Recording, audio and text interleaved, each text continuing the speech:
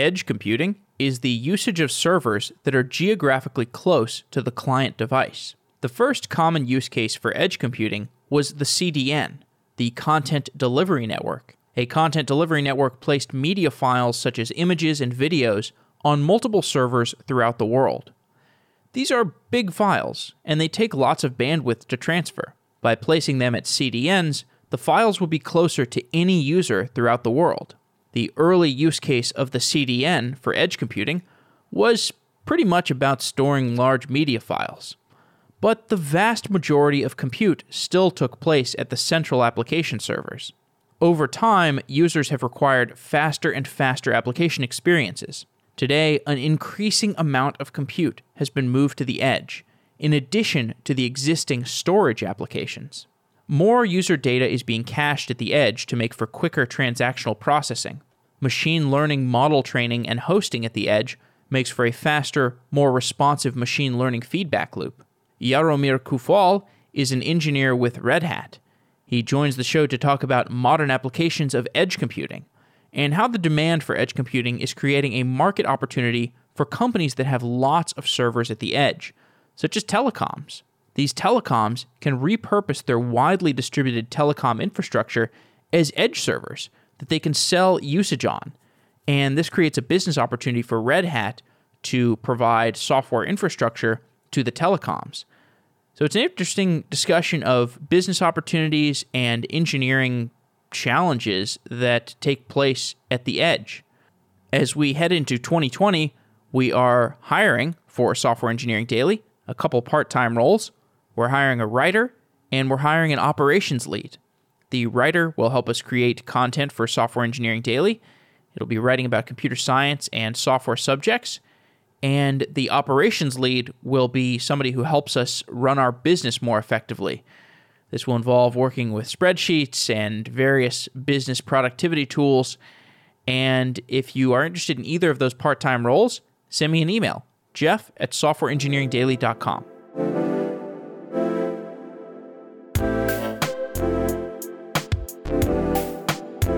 Jaromír Koufal, welcome to Software Engineering Daily. Thank you very much. Good to be here.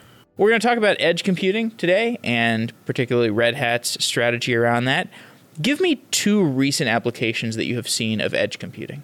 So, two very often reasons why the applications want to run at the edge is latency, which means you want to have very fast request response. And the second one is reducing bandwidth over the network. And those are the very often mentioned ones. There are way too many other reasons why to do that. And for me, these two reasons are mainly the consequences of what I want to achieve. And if I want to improve user experience, those are probably the two. The latency is probably the first one. If I want to reduce cost, probably reducing the bandwidth is another one. But then there are other reasons, for example, risk factors. I want to improve resilience. Therefore, I want to run my applications at the edge and have them running in very completely isolated environments. So there are really many reasons, but the two most often mentioned ones is definitely latency and bandwidth. So the type of edge computing that we've had for a pretty long time is CDN infrastructure. CDN infrastructure is fairly basic. It's if I make a request for an image, for example, that image is going to get cached at the edge, and then subsequent requests to that resource will be sent to the edge because the edge is going to be closer to the user. And the edge might be a content delivery network that is pushing out that content to a lot of different locations so that a user in Uzbekistan has rapid access, a user in Texas has rapid access. The kinds of edge computing that we want to do today is very different than that type of simple request response for an image, for example. What kinds of computation do we want to do at the edge today? I don't want to repeat myself, but it depends on the use case. And there are many industries which are doing edge computing for different reasons. Let's take, for example, industrial IoT in the production lines where they are having multiple sensors in their production lines to control quality production, for example, of their product. These sensors are generating a lot of data. And this data is being analyzed and is being responded. Is the product quality okay? Can I continue in the production line? Or do I need to interrupt and adjust the process? This is kind of application which needs very fast, rapid response. You cannot really rely on sending that over the network to the centralized location, do the processing there, and then get the response back. So this is very often a reason why you want to push the edge computing to the location of the IoT industrial. But there are also reasons why you want to centralize. You don't want to do everything only at the edge. There are reasons why you want to do centralization. So imagine I have the industrial plants and I have them all over the country, but I need to train my machine learning models from different examples. And I want to gather those examples from different locations. Therefore, I need to centralize them somewhere. Then do training the model, very likely in the centralized location, and then push out only the trained models to do the fast decision making at the edge. So this is one of the examples. Right. And that architecture makes a lot of sense because in order to train the machine learning models, you need all the data centralized in a particular place, or you need some large subset of the data, or you need the new training examples, whatever. The data to train the models takes a lot less space than the actual models that can make a decision that can improve application infrastructure. So we need to start deploying these models to the edge. Now, if we talk about the types of CDN infrastructure that has been there for a long time where you're caching an image and then you can request, the image at the CDN layer. If we're talking about hosting machine learning models versus hosting basic images, do we need different infrastructure to run those machine learning models instead of simple CDN type of infrastructure? Absolutely, we do. And it depends on the context, what kind of application I want to run there. For the machine learning, very often, or for example, video processing or similar requests, we might need fast data processing. We need real-time kernels. We need GPUs very often to speed up the processing and reduce the cost of the processing power. So the type of the hardware which is enabling the edge use cases is specific for the application which needs to run on top of that. The CDN is very simple use case, as you mentioned. You don't really need much of the processing, specific processing. But if you need to run, for example, containerized network function, it has very high requirements on the fast data path and networking. Or it needs to access to real-time kernel, which typical CDN networks don't need. Already talking about machine learning stuff, I've also heard of widespread edge computing use cases in the telecom industry. Can you tell me about those applications? So as for the telco, they want to do edge computing for multiple reasons. I would separate it into two categories. First one is to run their own radio access networks. And for that is the containerization of their network functions. As you know, there was a progress of running the network functions on the bare metal itself with specific hardware. Then it moved to VMs, and now it's moving to the containers. And here at the KubeCon, we actually saw a demo of the proof of concept, how to do the 5G fully running on Kubernetes. That is one of the kind of the application, because at the antenna level, you need to have the processing as close to the signal as possible so that you, again, reduce the latency and you don't have to push all the data through the network to reduce the bandwidth as well. That is the main requirement for 5G, or main features of the 5G. The second use case for the telcos is to monetize their infrastructure which they are building for the 5G. And that is to provide mobile edge computing platform for all the independent service vendors or other enterprises running their applications. So I can be an enterprise which has branch offices, and in order to get access from those branch offices to fast processing, I might want to run my applications closer to those branches, not necessarily centralized in my data center, which might be private cloud, one national data center, but I might take an advantage of my telco provider to run the application closer to my branch office. Another very common use case is gaming or augmented reality, where you take advantage of being as close to the end user with a cell phone or the smart device as possible, so that they have the good user experience and then they don't experience the lags. So if I understand you correctly, a telecom like Verizon, they need to build essentially data center infrastructure or telecom data center infrastructure to support 5G for their basic cellular customers. And in order to get additional value out of that infrastructure, they are adding the capability to essentially lease out those resources to enterprises that might need similar functionality to that same 5G infrastructure. Basically, they're already building data centers, and they're like, well, we might as well reuse this for edge computing. That's exactly right. Amazing. So as Red Hat, you basically have an opportunity to help a telecom like Verizon that has not historically thought of itself as a cloud provider, to the extent that I understand it, become a cloud provider, essentially. Yes, I would not say necessarily cloud provider, but mobile edge computing platform provider, absolutely. And any of these telcos or service providers in general. It doesn't have to be telco only, it can be internet service provider as well. Think of Comcast or others. That is to reuse their infrastructure which they need to build to support 5G. We can think also of the other use cases when they want to place a device to the end user premise itself. So you can think of smart stadiums where you have broadcasting of different games, for example. You need a server which needs to run there.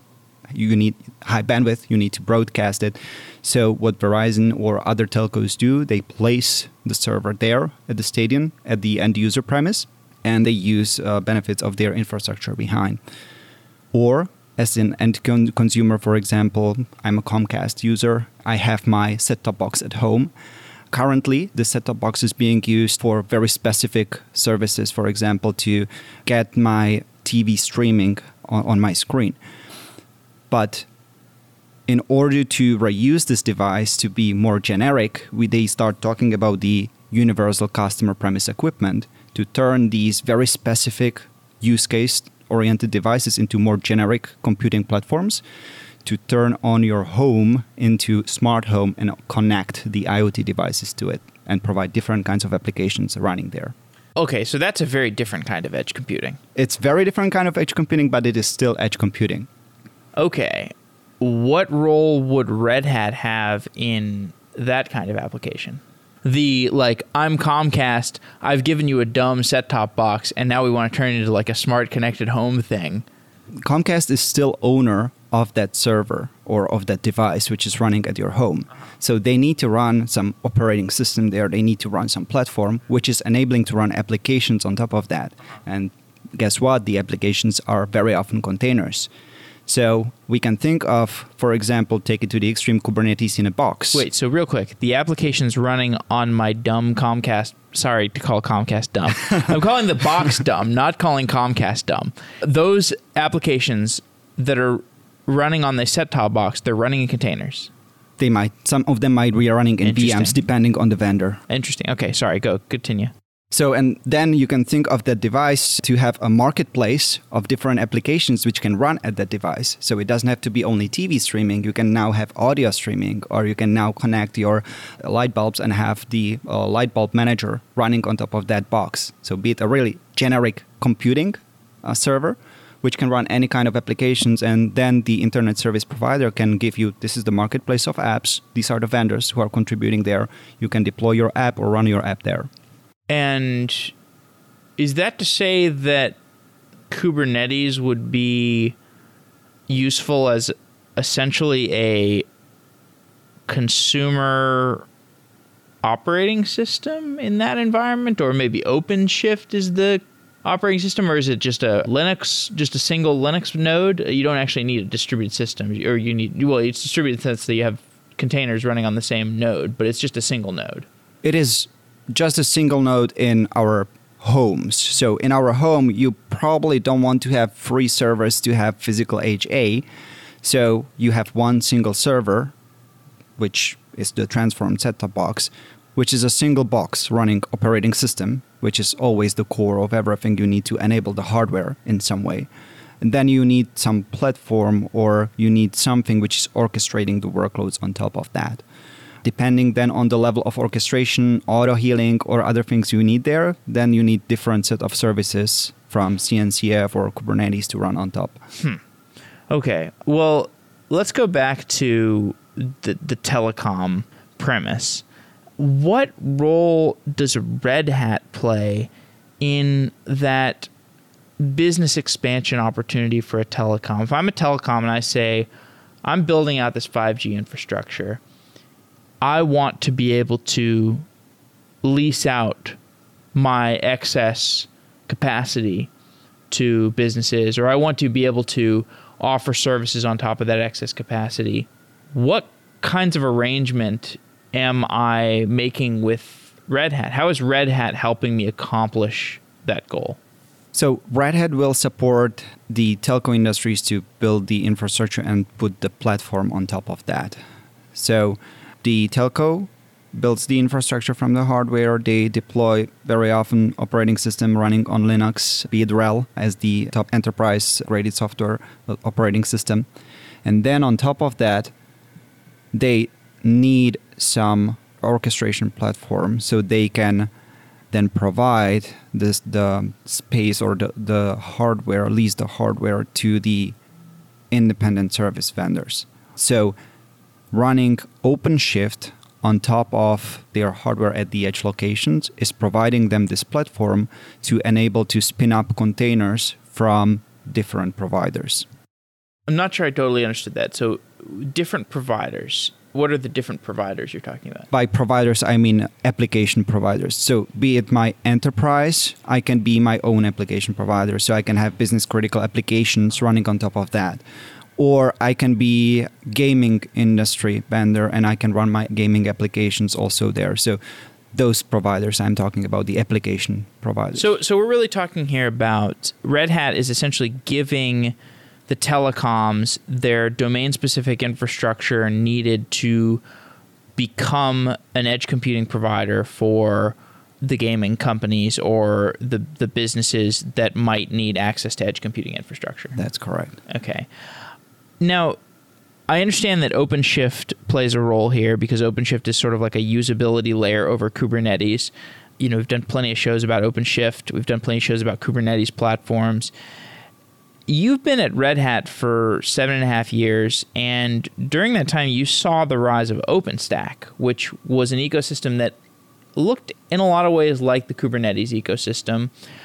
As I understand, OpenStack remains popular among telecoms. Why is that? What purpose does OpenStack serve for telecoms? It's a great question. And in fact, most of the time at Red Hat, I was involved in OpenStack. I was a product manager and engineer also on the deployment and management of OpenStack. And what we've seen is the transformation of the physical hardware applications into the virtual network functions. And this got adopted across the telco industry in a very large scale. It is still being adopted, so many telcos are just applying these virtual network functions across their infrastructure. Now they start pushing it out to the edge also. So we see transformation of their vRAN sites into the virtual network functions and deploying them. And OpenStack is basically enabling you to have the infrastructure as a service, the ability to virtualize your infrastructure and run virtual machines on top of that, where the network functions are running eventually. And that is also supported in a large scale, which we are talking about. So telco, you can think, for example, in the United States, we can be talking about dozens of thousands of sites of cellular network, cellular towers. And each tower, if they need to have a site nearby, we talk about massive scale. And OpenStack allows you to scale your infrastructure in a virtualized fashion and spin up the virtual machines on top of that. I don't know if this is in your domain at all, but do you know what is the relationship between the cellular towers and the telecom data centers? Like, do the telecom data centers need to be close to the cellular towers? And so it is not exactly in my domain, but the telco providers run multiple applications or multiple tier applications. So at the cellular tower, you need to have certain application which is doing some processing of some packets.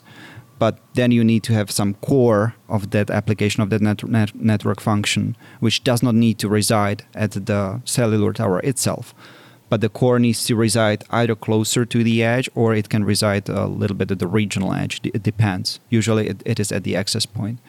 But for more details, I really cannot talk okay, to that. It's problem. way too complex. No problem. It's definitely not telecom engineering daily. It's very much software engineering daily.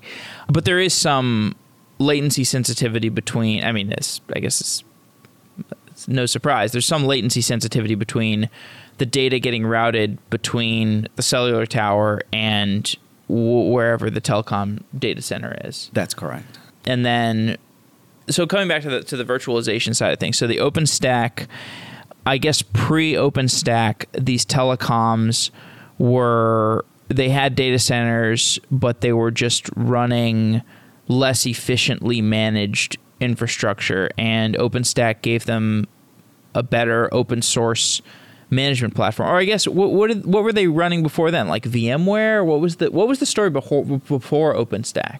So very often these telcos are running very specific hardware switches or other specific devices.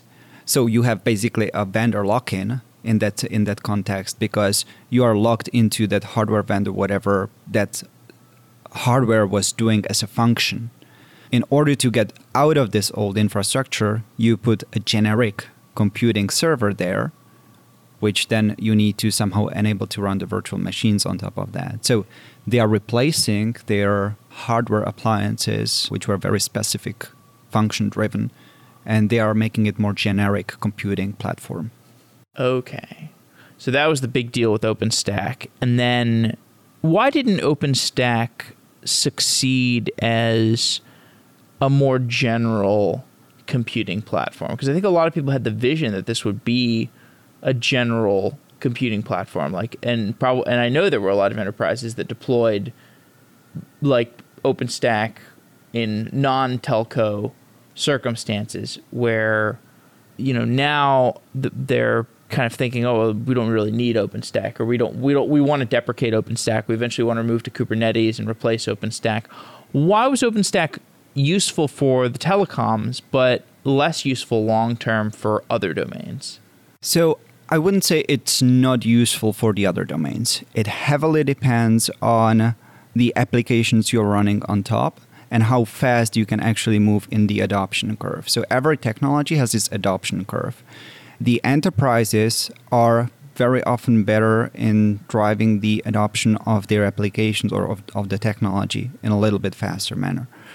So with the enterprises, we still see a growth of enterprises adopting OpenStack if their applications are written in the virtual machines. But as you know, the trend is to move into containers because of the microservice infrastructure, cloud native, and all the other reasons why we are doing Kubernetes.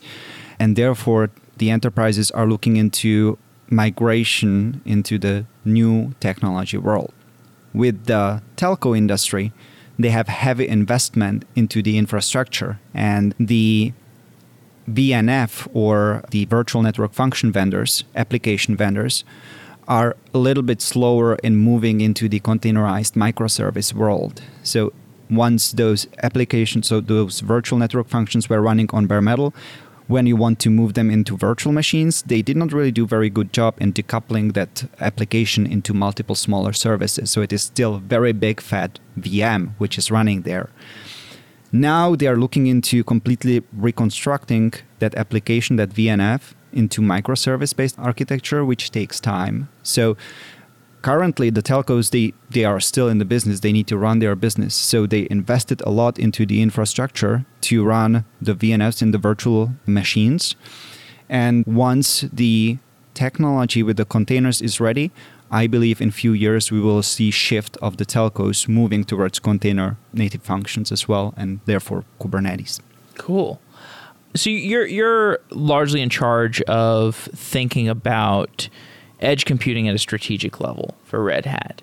And the purpose that you've just described to me, for example, helping telcos build out data center infrastructure that is easier to manipulate and easier to potentially build their own businesses on top of, that makes complete sense to me.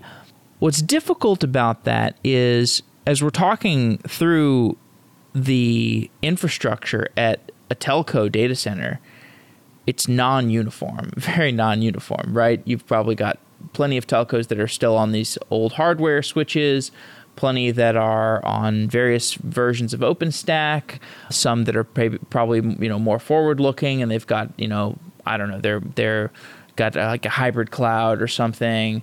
In any case, it's not homogeneous. It's very it's going to vary from customer to customer. So, how do you, as Red Hat, devise a strategy for how to work with these telecoms when it's always going to be so variable? It almost seems like the strategy has to be, we're going to give you a bunch of solutions architects from Red Hat. They're going to figure out your strategy. It's going to take a while. That's our strategy. It's great. As you know, Red Hat Open Hybrid Vision is to run any kind of application, be it an application on bare metal, be it an application in the virtual machine or in the container. It doesn't matter what kind you deliver the application, on any kind of footprint.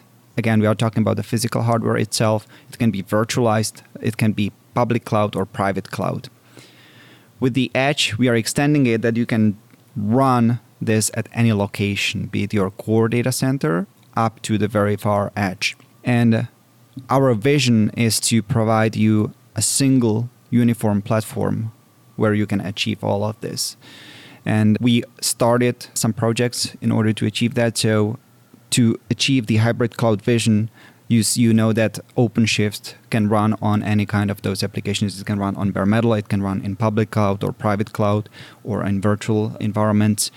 If you need to combine the containers and VMs, we are looking, for example, into projects like KubeVirt, where you can use OpenShift APIs or Kubernetes APIs to spin up your VMs as well. So you will have a single uniform platform where you natively run containers.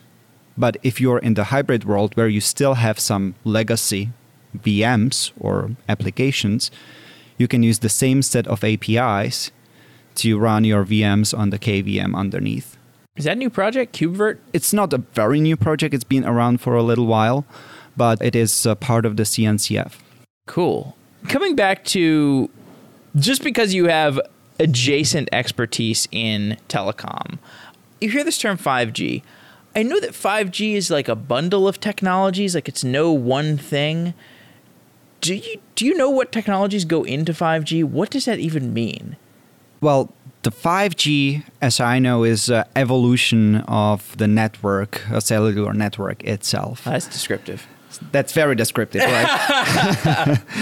The main characteristics there are we need to support the amount of data which is being generated in this fast-paced world. Totally. So there are more and more smart devices which are generating more and more data. And we have more sensors which are generating more data. So we are getting more insights, and the 5G network will allow you to handle all this amount of data because you will have larger bandwidth which it can go through, and you'll be able to support new use cases. An example of that is connected vehicles, different healthcare equipments, for example, which are getting smarter and smarter in terms of monitoring. Data intensive. Data intensive, definitely. Augmented reality, we mentioned that already. So it's another super high bandwidth thing.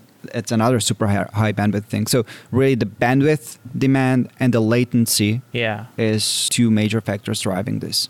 Okay. We're at KubeCon. What are the developments in the Kubernetes ecosystem that are improving edge computing? I would say they are fairly slow because every technology goes through different phases and it faces different challenges. And edge computing is very hype and very intensively mentioned area. However, the platform itself is still facing several challenges, how to easily run on bare metal, for example, or how to easily upgrade that infrastructure in automated fashion. So we see improvements in different areas which are helping the edge computing, but there can be definitely more. Good examples of that is when you're doing edge computing, we are talking about scale. And then there is a question if you want to have a single Kubernetes cluster, which is scaling to thousands of nodes, Or if you deploy multiple small lightweight clusters. And if you do that, then you are having different kinds of challenges because you need to manage those clusters. And we are talking about thousands, tens of thousands, easily hundreds of thousands of clusters. Then you need to talk about the size of the footprint it runs, because if you need to be very space efficient to give enough space for the applications which are running on top of that. The next one is if you have multiple independent isolated devices or servers, not devices, but servers, which are running independent Kubernetes clusters. How do you make them collaborate together so that they can provide the computing behind it so that the application can be distributed across those clusters and can communicate with each other? So you need to create a mesh between those clusters. Or federation, federation. So all of these things are out there, and we see different challenges across different projects. Storage is another one, how you distribute the storage out to the edge across multiple clusters, how you do replication across those clusters. So all of this in every single project needs to evolve. We can do edge computing today with Kubernetes, different use cases, but it can get much better. The cluster, quote-unquote, meshing versus federation, this, as I understand, is the problem of you're a big enterprise, you've got thousands of engineers, and different sets of engineers, different teams are spinning up different Kubernetes clusters. You'd like to have these clusters communicating with one another. You don't know if you should have a higher level Kubernetes cluster that federates functionality to those other clusters, or just have these Kubernetes clusters communicating flatly. That's the broad architectural difference between the meshing and the federation, right? That's the higher level idea, yes. So it depends what phase of evolution we are at. What we are trying to achieve eventually is resilient independent systems.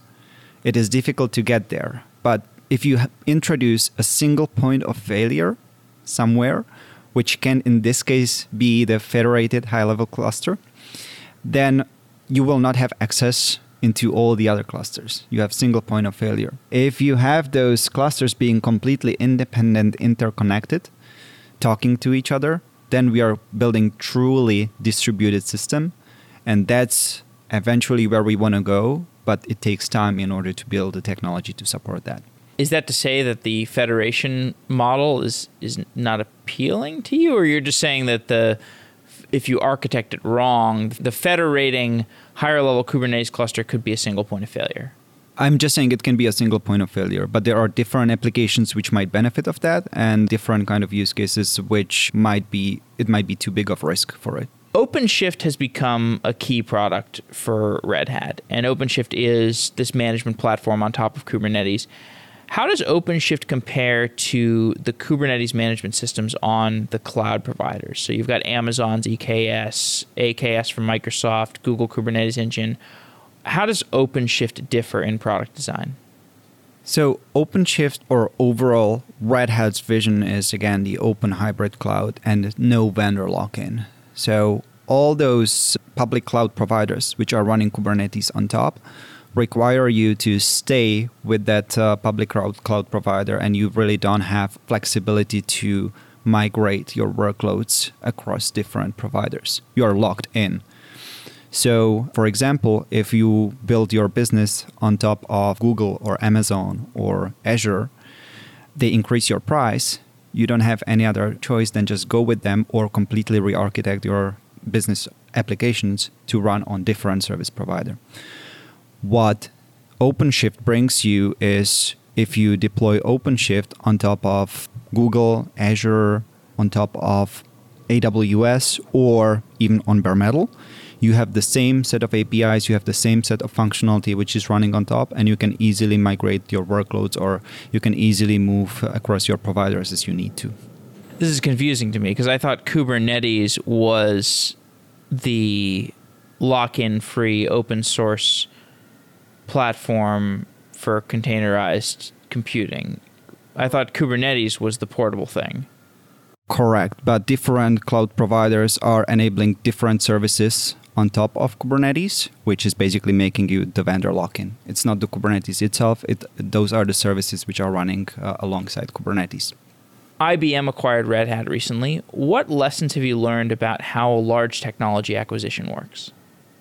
Honestly, for us, at least from my perspective, this has been fairly transparent and fairly well working for us because IBM really led Red Hat to be an independent company. So we are not being pushed to embrace or do only IBM products or IBM synergy projects, but we are still partnering with larger ecosystem, and IBM is enabling us to grow faster, scale faster.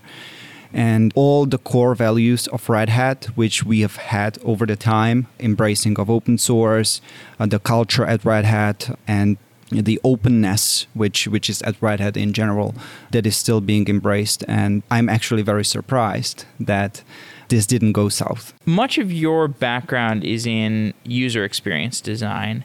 How does that apply to building infrastructure products? I would say in every single product management in general, you need to think of usability and ask questions. Why? Why would the consumer want to do it? What is the path they want to go from point A to point B? Building the infrastructure is very the same. You ask about the use case, why I want to do what I am doing. Then you need to understand how it applies, and then you can translate it into the infrastructure itself. This is the architecture which supports my use case. So I'm not building it from the technology bottom up, but I'm going from the top, the use case itself, down to what technology can support that. So that's probably what got me the most experience from the user experience design, to focus on the user itself. What is the motivation, the why, and then translate it into the set of requirements, and then build the solution from that. Let's say I'm a telecom. I feel like I am ready to get my edge computing going. I'm looking for a technology company that can help me bring edge computing to my telecom infrastructure. I come to you. What's your strategy for me? Like, what is the set of steps that I'm going to take to deploy edge computing infrastructure to my telecom infrastructure? So the first question we will always ask is why you want to do it. What is your use case? What drives you? What drives this direction? So is your direction to virtualize your obsolete hardware applications and move them to VNFs? Or do you want to investigate the container native functions? Or do you want to enable your infrastructure to lease it out for mobile edge computing use cases? Because we need to understand what drives your motivation. Many customers come and say, I want A, and in fact what they want is B, because that's how it works. So first, that's what we do. We ask why. Then we look into very important partner relationships we have in order to support that solution which needs to be built, because no single vendor can provide you end-to-end edge computing solution. You need to have hardware vendors. You need to have the software vendors. You need to have maybe networking, SDN vendors, storage vendors, which might need to support you, some consulting services, maybe managed services. So we look at the partner ecosystem. We work with the customer also, because very often they have their own tenders for different kind of vendors which they are allowing. And we look into with whom we can collaborate. And then as soon as possible, we go to POCs to prove how the technology can support this kind of use case, and evaluate if there are some gaps from the minimum viable product, or if we can go full production. And then it is the rollout. So to start small, you start typically with a couple of sites or small amount of sites, and then you start growing as you are comfortable that your system can support, or your operations team also can support eventually. How long does that take typically? How long does an end-to-end rollout take? I would say it never ends because the technology always evolves. Sure, so yeah. it is a life cycle. We can see many companies going from point A, just submitting RFPs, up to the production. And it varies definitely company by company, but it can take easily from half a year up to a year or two. It depends really how complex that infrastructure or that architecture is. It can take a long time just to do the decision-making process. It can easily take multiple months just to decide what kind of technology to use, what kind of vendors we want to use. And then the rollout itself, it can be fairly fast. It can be very aggressive. It can be a matter of weeks easily. But the preparation before is very crucial, and that's what usually takes most of the time. The telecom application is, it's going to be very useful. It is very useful, I'm sure. It's not as thrilling as the machine learning, training and federated deployment system. Have you seen anybody actually training their models in a centralized place and then deploying them to the edge? Or do you think this is more of like a quote-unquote future thing? Oh, it's definitely not a future thing. You're seeing it today. We are seeing it today all over the industries. Definitely industrial is very important, Really? driving that one. And yeah, I would say industrial is very good example of that, to just minimize the amount of waste which can happen if you make a production mistake somewhere along the process until you catch the problem. So to minimize the time in between, having the machine learning mechanism with different sensors monitoring the state of the product along the way, it's very important, and we see it in production already. So this is like in manufacturing, or is it predictive maintenance, or what kind of? It's mainly in manufacturing. Predictive maintenance is also another use case. I personally haven't seen any production predictive use case itself, but we see it coming already in the automotive industry, that you see more and more smart vehicles advising you what kind of components need to be maintained based on learning how you are using that vehicle, based on the other factors. So the smart vehicle application, are you talking there about like I've got a vehicle and models are periodically getting updated on the vehicle that are telling me like my brakes need to be replaced or something? Or can you give me like a clear application? Where have you seen this edge computing machine learning model deployment? Like, what is a clear application that you've actually seen? So an example with the connected vehicles, you can have different kinds of applications running there. Apart from the media infotainment system, which is being also kind of edge computing, the autonomous driving is a very good example, because you have multiple sensors which are sending you the information from the environment around, and then you have trained models in the car which are responding to those inputs, and you need to do very fast decision making. So this is a very good example where you need to have a trained model which is not being trained exactly on the car itself, but you need to have a trained model. And this trained model needs to be updated over time, because we are getting more and more information. We are getting those applications smarter. So they are being pushed to the car, but the decision making is happening on the car itself. As for the predictive maintenance, it is for my belief, I honestly haven't seen it in the real life, but the model itself is getting information from the different sensors in the brakes, in your driving habits, and it is basically building the prediction on this might be running towards the end of life. It needs to be looked into. It does not have to be, but it's the risk potential. Cool. Last question.